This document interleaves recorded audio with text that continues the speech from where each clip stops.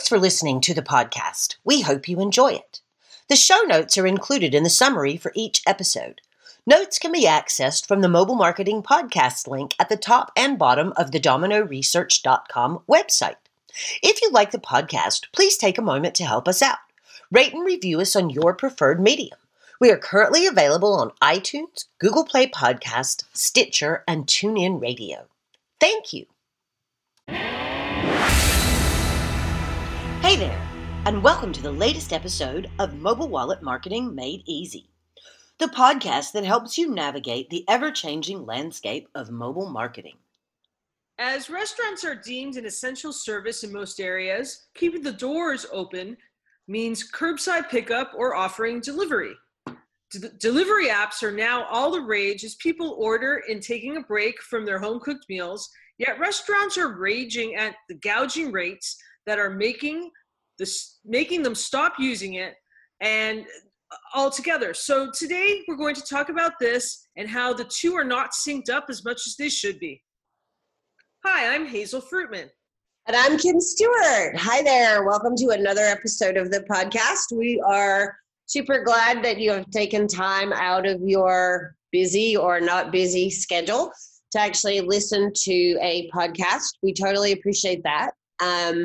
Our topic today is restaurants and delivery services. This is becoming kind of a hot button issue both for restaurant owners and for consumers, as the cost of going to eat in a restaurant, strangely enough, has actually become considerably lower compared to what it costs to actually get restaurant food delivered.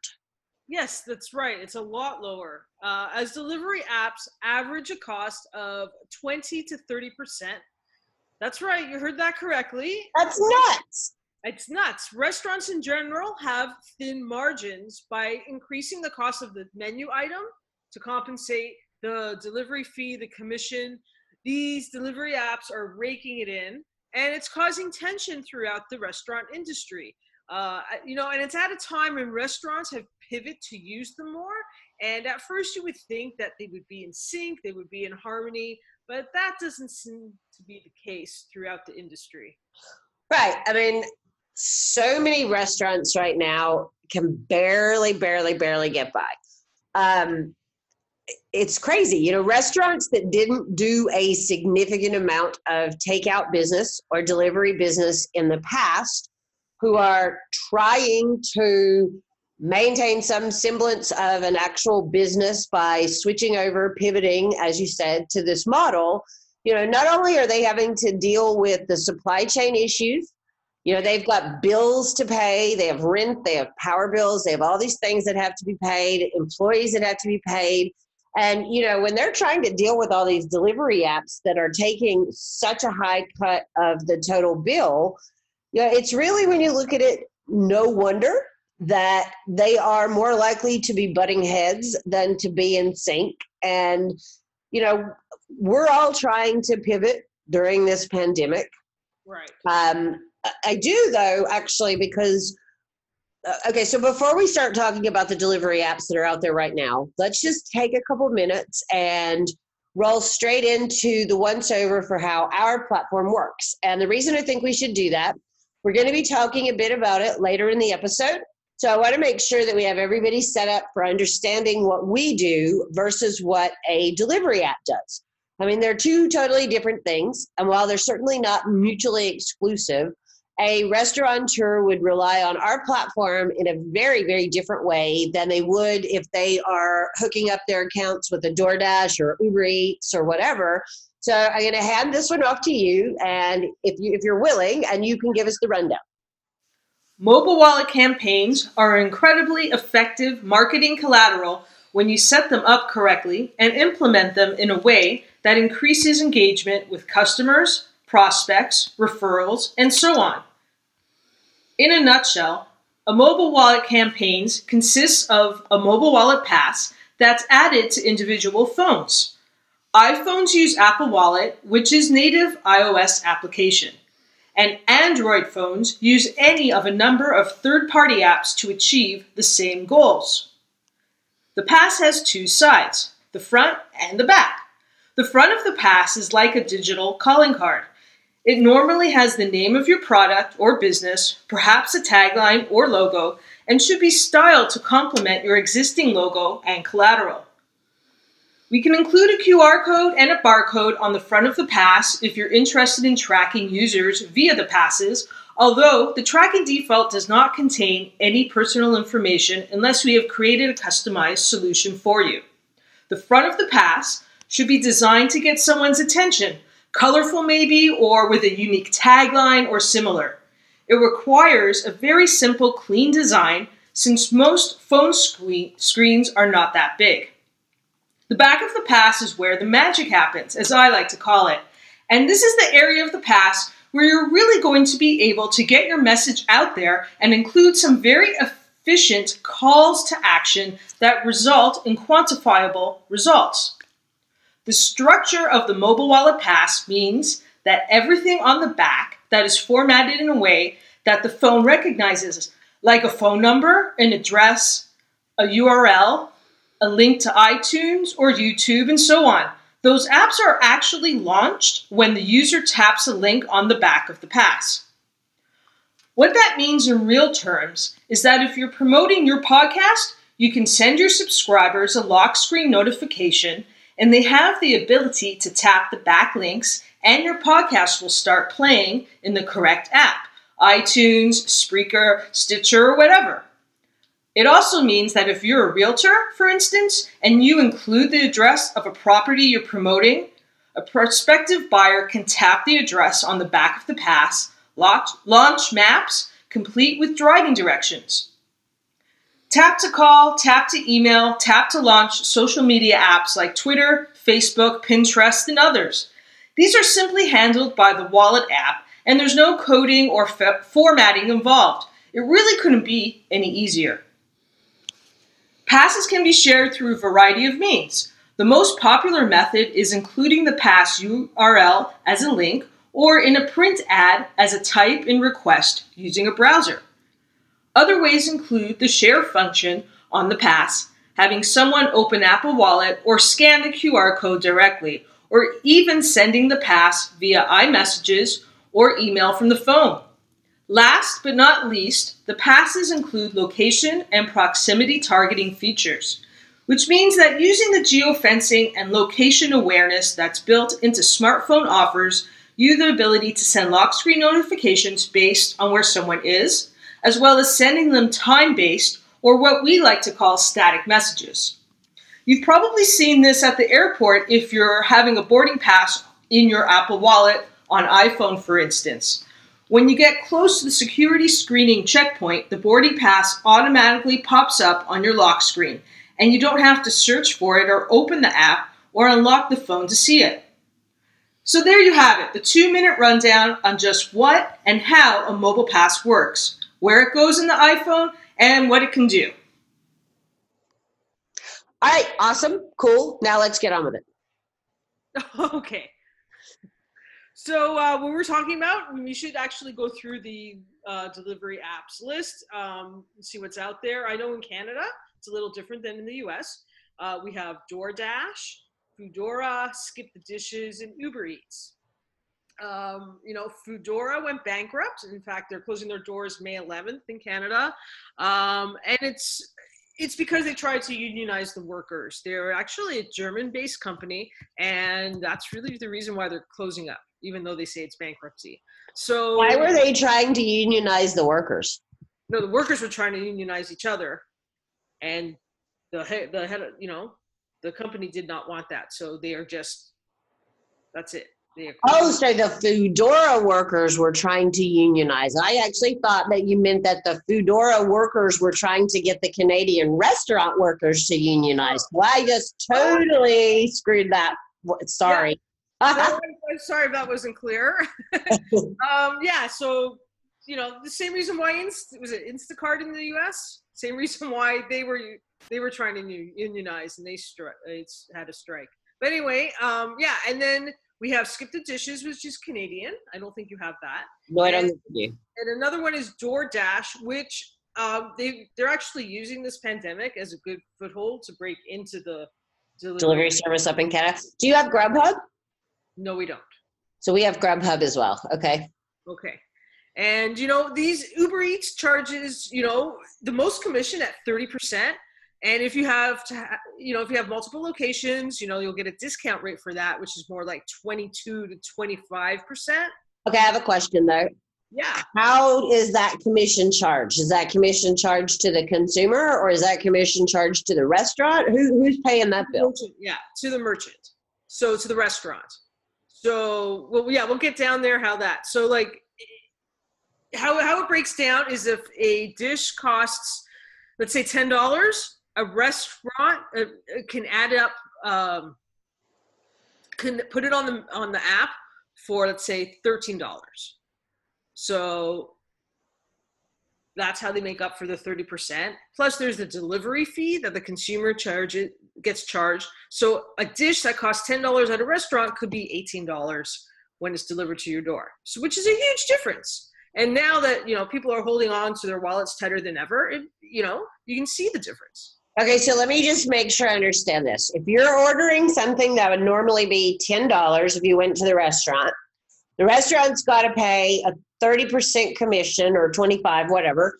Right. So the restaurant is now charging $13. And then the delivery service is charging the consumer an additional delivery charge on top of the additional money that the restaurant owner had to put on to try to recoup some of their cost. Wow. Okay. That's crazy. That's huge. I mean, and so these apps, I'm going to go out on a limb here and venture to say that they're probably not responsible for any sort of customer service other than did you bring the food or did you not bring the food? Right. So if the food order is incorrect, then what happens? So the food quality, so then it's on the restaurant's shoulders. So the restaurants have all these margins that they already are having trouble with, plus these additional expenses. Right. Now, like I've seen, crazy things where people are like, oh, I'm sure my driver ate my chicken tenders, or, oh, I'm sure my driver stole my French fries.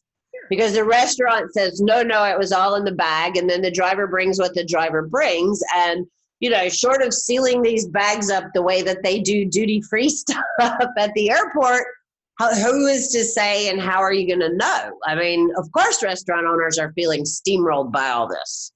Yes, they are. Yeah, and not to mention that these apps don't actually stop the spread of this virus.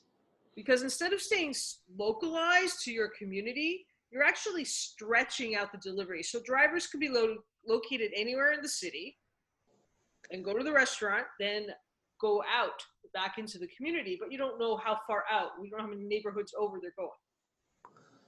Right? Okay. If you're in the community, you have your own delivery service that you're responsible for. You know exactly that you're going to stay in that community.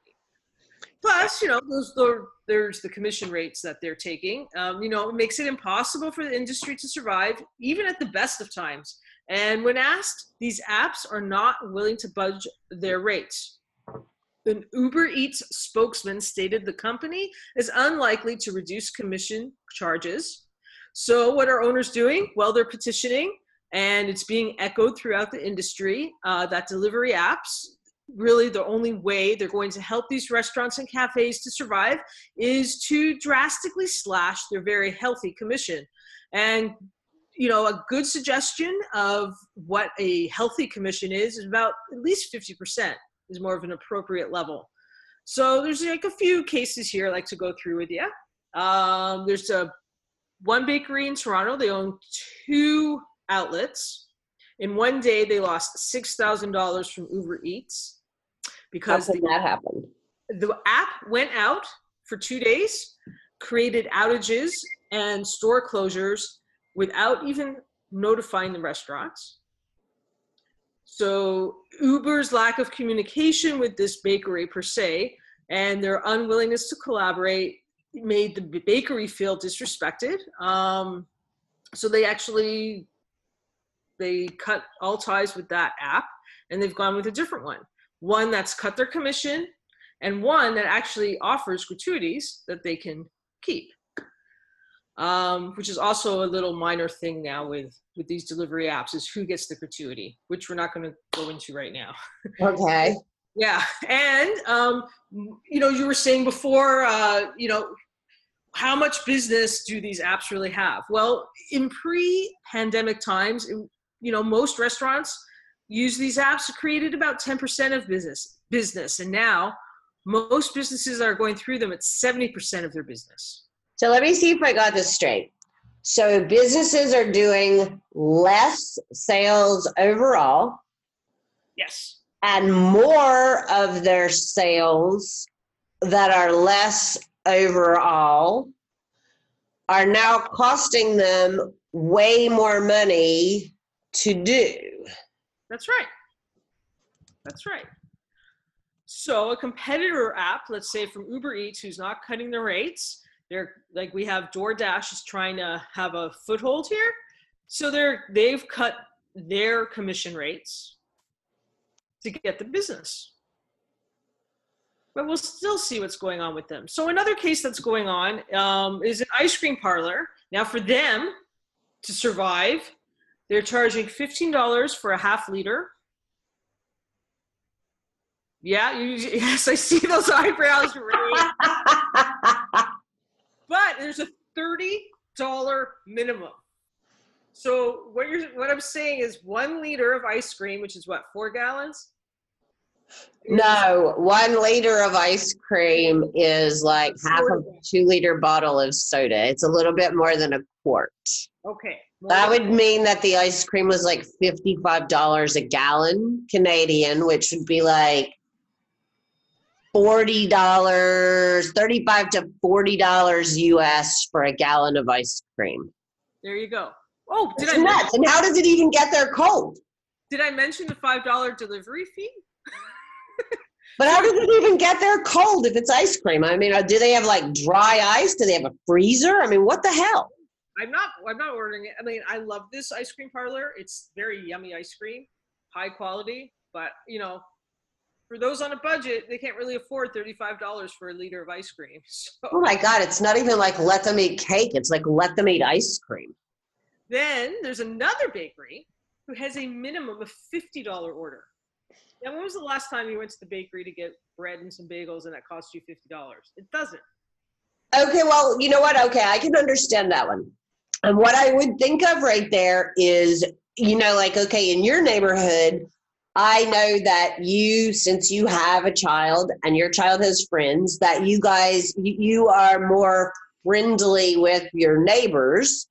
So I could totally see you guys getting up a text chain and being like, hey, let's get a bakery order together here, and 3 or 4 of you saying, okay, I would like a dozen bagels, I would like 2 loaves of bread, I would like this, I would like that, and splitting an order. I could see where that could be in a bakery situation, an actual workable case. Although that's like one case. I mean, you guys would have to be like, okay, so every 3rd day we're going to do a bakery order, but then somebody would be like, well, why am I doing this? I could just go to the grocery store. I could just go to Costco. Right. Right. So it's like, how many times do you want to go out into the world? How do you want to be delivered? You have to count your pennies now, right? So yes. Yeah. And then there's another case I found, a restaurant owner.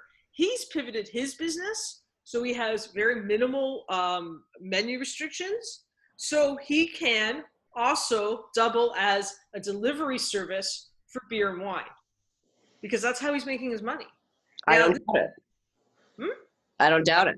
Yeah, I mean, you're in the U.S. You're very, liquor sales, liquor delivery is very common. In Ontario, it's actually, we didn't have that at all. And the government is allowing it due to the pandemic. Well, okay, but here's the thing about it. Like, the United States is in some ways just a giant version of the Canadian provinces. So in some states, if you want to buy beer and wine, you can buy it at the grocery store. But if you want to buy liquor, then you have to go to the state-run version of the LCBO. Right. So in some states, you can only buy hard liquor in certain stores. and at certain days and times. Like some of them, especially in the South or in more conservative areas where they have state-run liquor stores, they're not open on Sunday. So you can go to the grocery store and buy beer and wine, but you can't buy liquor on Sunday, this, that, and the other. And so there are all kinds of crazy things happening. Like I lived in Dallas twice, like many, many years ago, and there was this place called Taco Cabana, which is still there. I assume it's still there. But anyway, you could, for the longest time, buy margaritas in the drive-thru. And you would get your drive-thru takeout margarita.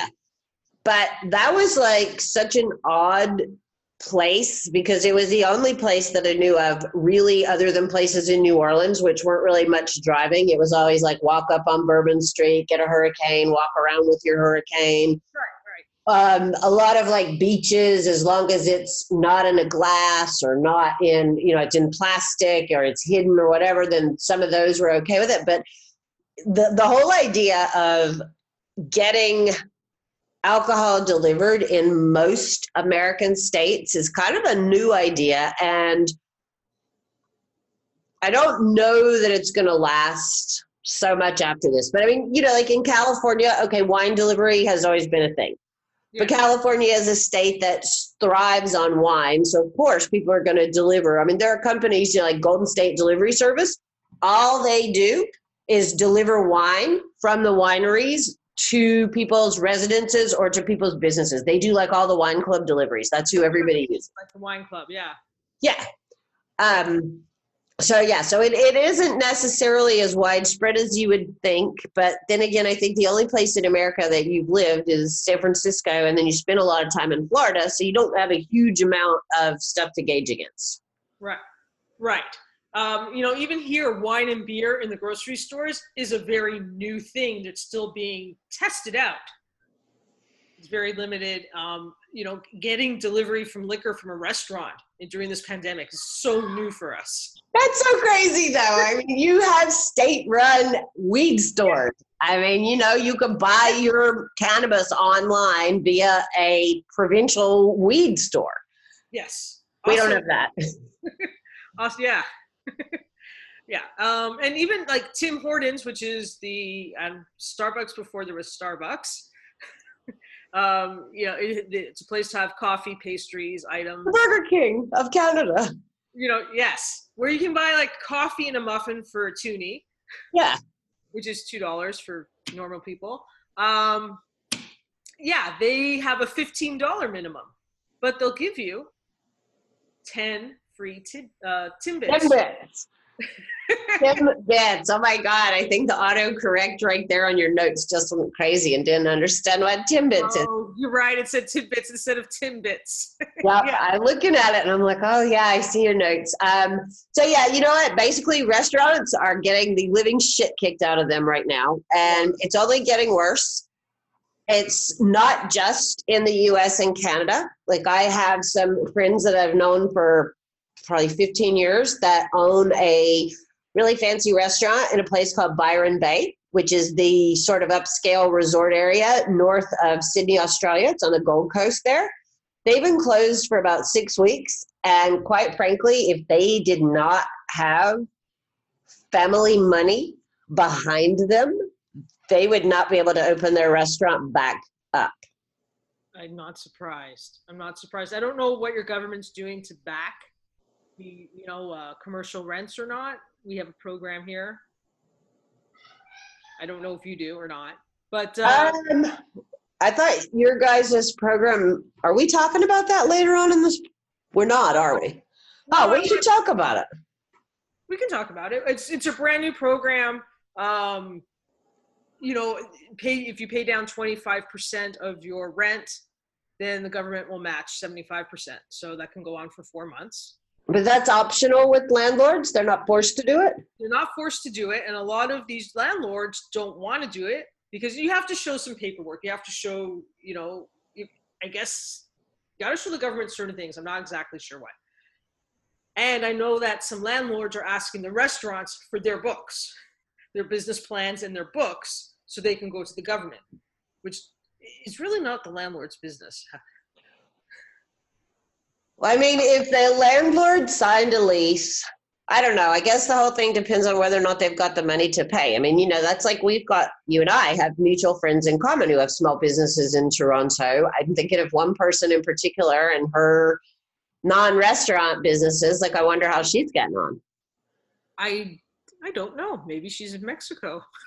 No, she's in Toronto. I talked to her a couple of weeks ago, and she was quite hot to trot about how everything was going. But yeah, for her, it's gonna be tricky because she can't open up now. I mean, the whole thing seems to me like it's kind of a tricky situation. Yeah, and one that's unsustainable. It's an artificial cause. Will be inflation due to this.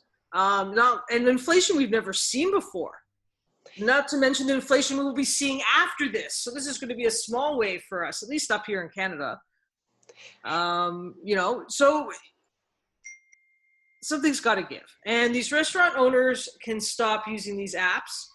Hire local drivers and maybe do some local paid ads. That might be better position for them. Okay, well, so like my neighborhood where I live is a bit of a different situation. So like we're strangely enough to be almost in the middle of Phoenix. We are sort of, because of the way the neighborhood was built originally, we were like this big giant cul-de-sac up until literally maybe 4 months ago. I don't know. I want to be like 5 years ago is what it seems like, but they just opened the freeway in December. Wow, December. Seems like it's been years. Holy Toledo. It's been years. So we've been in this cul-de-sac. There's not a lot of businesses here. For some reason, we seem to get businesses, restaurants that open up and close right down. And we have Grubhub, DoorDash, Uber Eats. Those are your choices, unless you want some, what I consider to be crappy pizza, which would be like Papa John's or Pizza Hut or Domino's, which we don't eat that crap. And those are the only places that really deliver around here. So we don't have a solid base of restaurants doing their own delivery. And we don't have a solid base of restaurants from the other side, which is now almost as close to us because of the freeway opening. So we're in kind of a situation where it is strictly takeout across the board. And our favorite Indian restaurant, for instance, has always been a very takeout-oriented place. I don't know why. It seems to me that most Thai restaurants, Indian restaurants, Chinese restaurants, at least in the West Coast of America, are almost all takeout places. So they're not doing as badly as a lot of others. Like we try to patronize when we can. And, the Indian guys are like, yeah, we're up in our business, but we're not that bad. They don't have their lunch buffet thing going. And I don't believe that any of the newish restaurants that we have around our area can possibly afford to pay 30% commission to have shit delivered. I mean, I do not believe that. So, I would look at, if I was a restaurant owner around here, I would be looking at something like our platform as more of a way. If they could get local delivery drivers, obviously they could do several things with our platform to. It's me. Oh, I'm like, is it me? No, my son. It's my son. Oh, okay. But, so anyway, I think that we probably.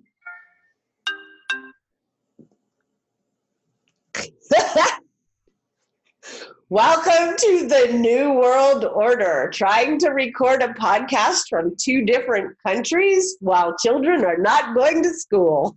Right. All right, he's video chatting now, so he's fine. Okay. But it's okay. So here's the thing about it. Our platform has rewards, it has coupons, it has discounts, it has geo, it has all kinds of things.